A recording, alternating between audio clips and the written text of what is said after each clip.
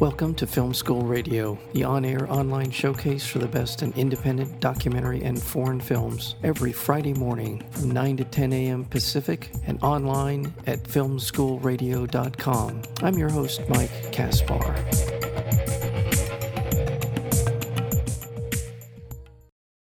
Shot over 3 years, Jacinta begins at the Maine Correctional Center, where Jacinta, 26, and her mother, Rosemary, are incarcerated together, both recovering from drug addiction. As a child, Jacinta became entangled in her mother's world of drugs and crime and followed her in and out of the system since she was a teenager.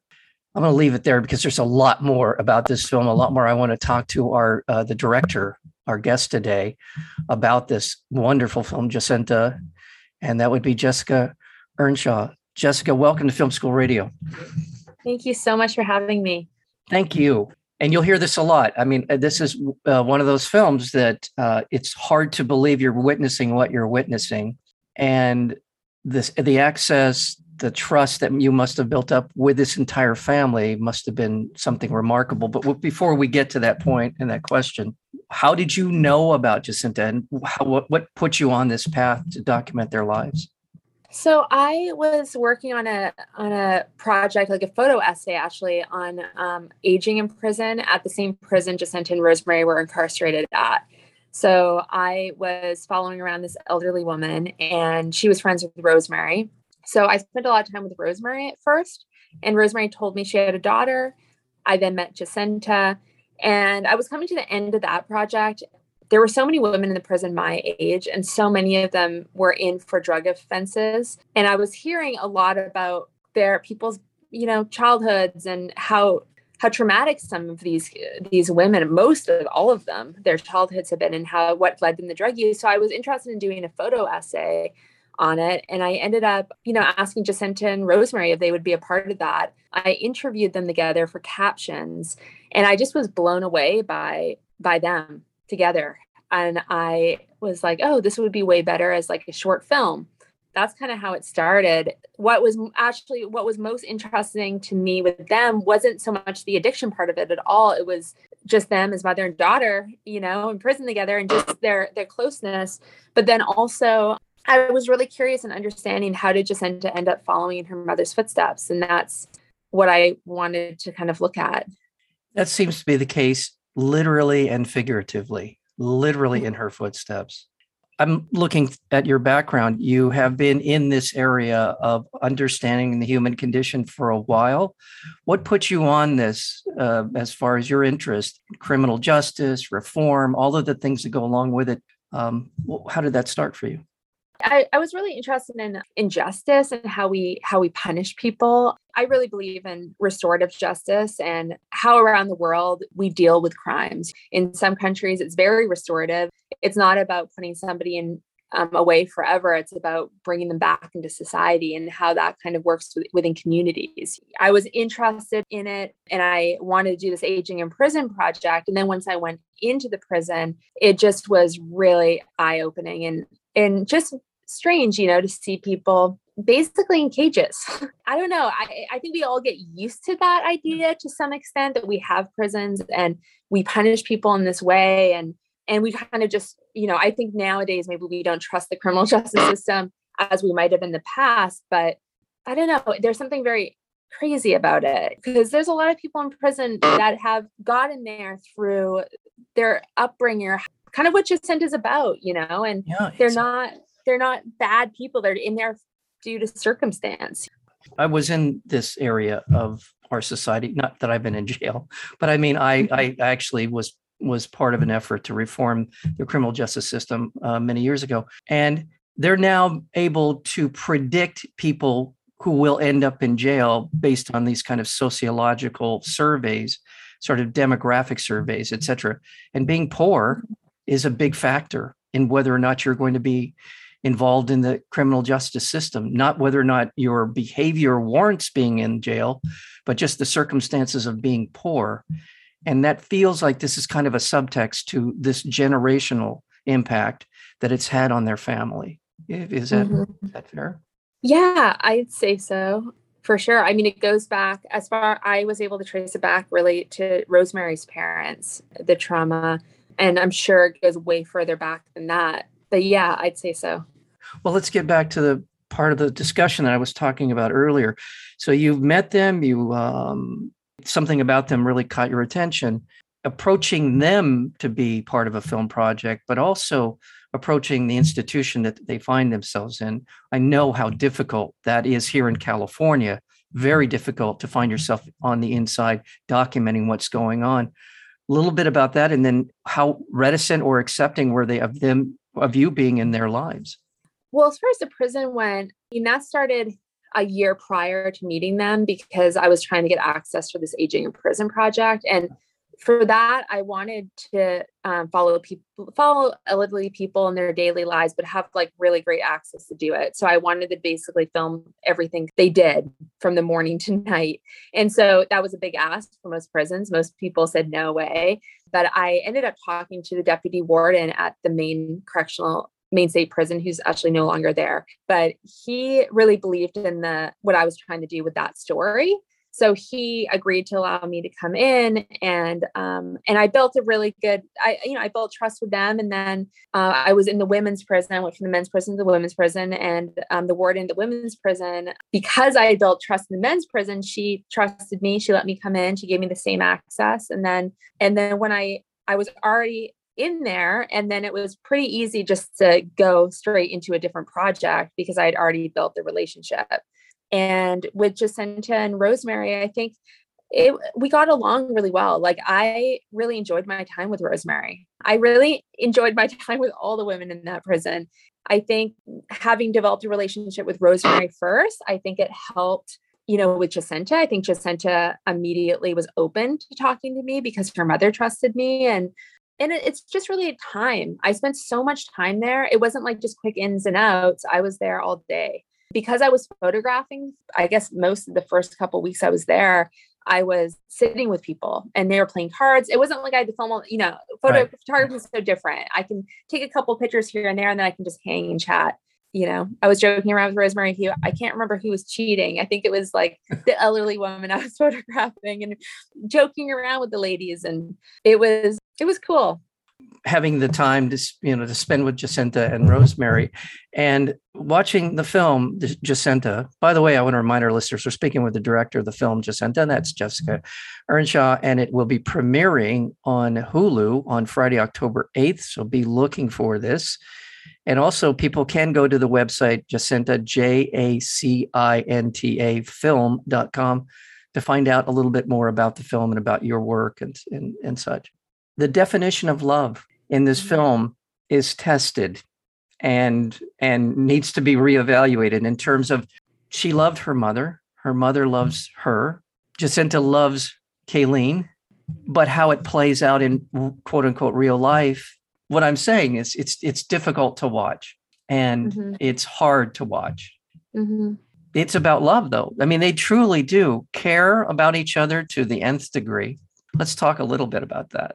Well, I love that you bring that up, because last night we had our premiere in New York, and Kaylin and Jacinta were at it. And it just kind of occurred to me, I was like, oh, this is a love story.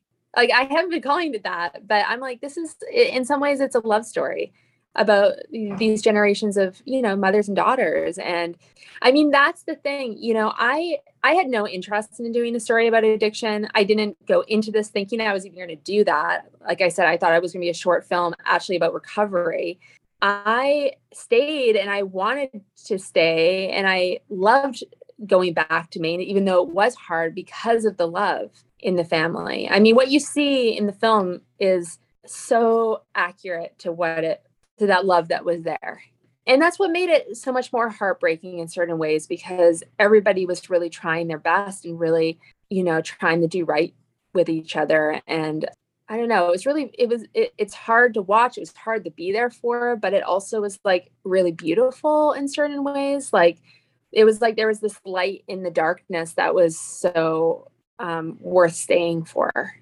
There's this kind of savage glory to their love for one another. And again, addiction, illness, family trauma in general. I'm convinced more and more all the time that so much of what we see in terms of people's behavior, addiction, other destructive behaviors is rooted in trauma and an inability to understand what that does, and an inability to find someone who they can be comforted or get help or whatever it might be. So, and trauma certainly is a big part of their family experience, right? Sexual abuse, all kinds of things. And again, going back to the economics of this, the lack of opportunity, lack of educational opportunity, and just general family dysfunction, right? Oh, 100%, 100%.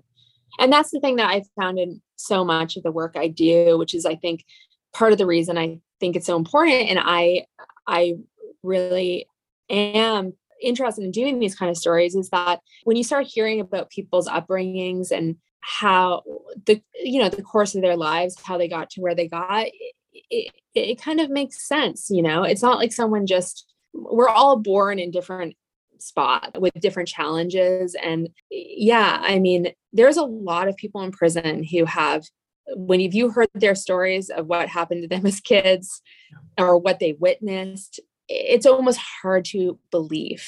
And it's not surprising that they ended up getting addicted to drugs, or whatever. I mean, if I went through some of the things the women went through, I am sure I would reach for heroin to numb that pain, especially if you don't have any resources to get proper, mental health care or trauma therapy. It's like, especially, if you have any kind of abuse happening within your families or incest or whatever, it's like, you need a lot of appropriate care to manage that. Well, it tears at the very fundamental part of being a human being. And it's an atom bomb going off in your brain and your mind, and the physical implications of all of this trauma. It may be a psychological trauma, but it tends to manifest itself in very physically destructive ways.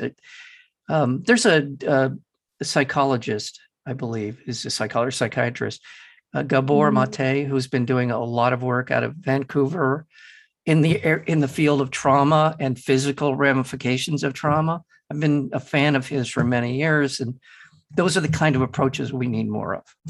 So interesting. I interviewed him at the very beginning of working on this. I was interviewing experts in addiction, not necessarily thinking that it would be part of the film, but I wanted to understand more. And I interviewed him about 3 or 4 months after I met Jacinta and started this project, and he was incredible. His work is insane. Yeah. And he works, at least when I was more aware of what he's doing, he was working strictly in the field of addiction, dealing with heroin addicts in, I believe it was Vancouver. And that was all he did, was basically kind of work in that field. So, and before I let you go, because this is an important part of the sort of cinematic experience that you will experience watching Jacinta, you are there for some of the most grim and disturbing parts of Jacinta's life, as well as some others, but certainly hers. And as the film goes on, for me, kind of the emotional attachment to her and hoping that things are going to turn around for her and watching what she's going through. And it's just about as good of a film as I've ever seen in terms of understanding addiction, understanding it at the day-to-day level, at this one person, for me, is so much about what addiction is and what it does to people. I mean, just to be in the room with her, again, we talked a little bit about it before, but I mean, to be in the room with her, watching her do what she was doing and not knowing whether or not she was going to survive I just can't imagine. Oh, it was so, so hard. When she first used, I honestly didn't know if I was strong enough to do this emotionally, because I just cared so much about her. And I knew we had so many conversations, and I knew how much she wanted to get back to Kaylin. She had so many dreams, and she felt like she could do it this time. And it was so hard. But I think I realized that the challenge I was having was just that was all about me, I found that hard. I saw it as being hard to see, but Jacinta's lived with this her entire life, and she wanted to be seen, and she didn't want me to leave her side. And I think also, in some ways she thought she was letting me down by using. And it's not about me, you know what I mean? And I think that was, I'm so glad I continued. And we had conversations about that, Jacinta and I. And ultimately, it was kind of a film of not knowing where it was going, but trying to stay in the moment and really like be a witness to Jacinta wherever she was at without expectations that she was going to get to any place that I wanted her to be at.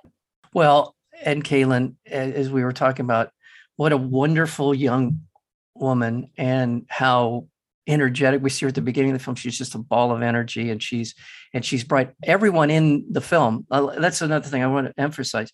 Rosemary's bright, Jacinta's bright, Kaylin's bright. This is not a lack of some kind of intellectual capacity to understand what's going on in their lives. They're all very much aware of it.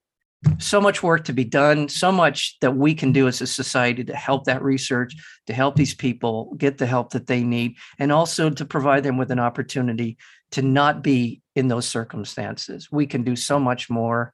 And at the end of the day, if you're just purely a numbers guy, it is so much better for our economy and our society to do the right thing that it's not even close. Thank God for this increasingly expanding world of social studies, the social costs involved in so many of these issues that we've been saying we can't afford to do anything about it because of XYZ. The fact is, we have to do something about it, and it makes economic sense as well. We're finding that out more and more.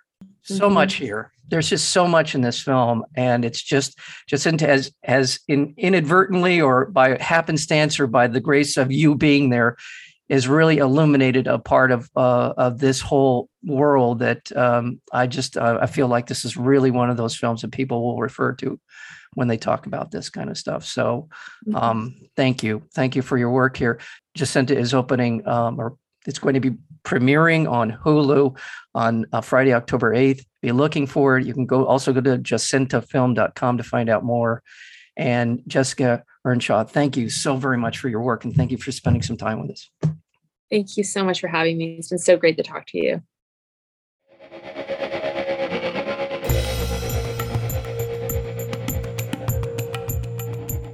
You've been listening to Film School Radio, the on-air online showcase for the best in independent documentary and foreign films. You can find out more about the program at filmschoolradio.com. I'm your host, Mike Kaspar. Thank you for tuning in, and we'll see you next week with another edition of Film School Radio.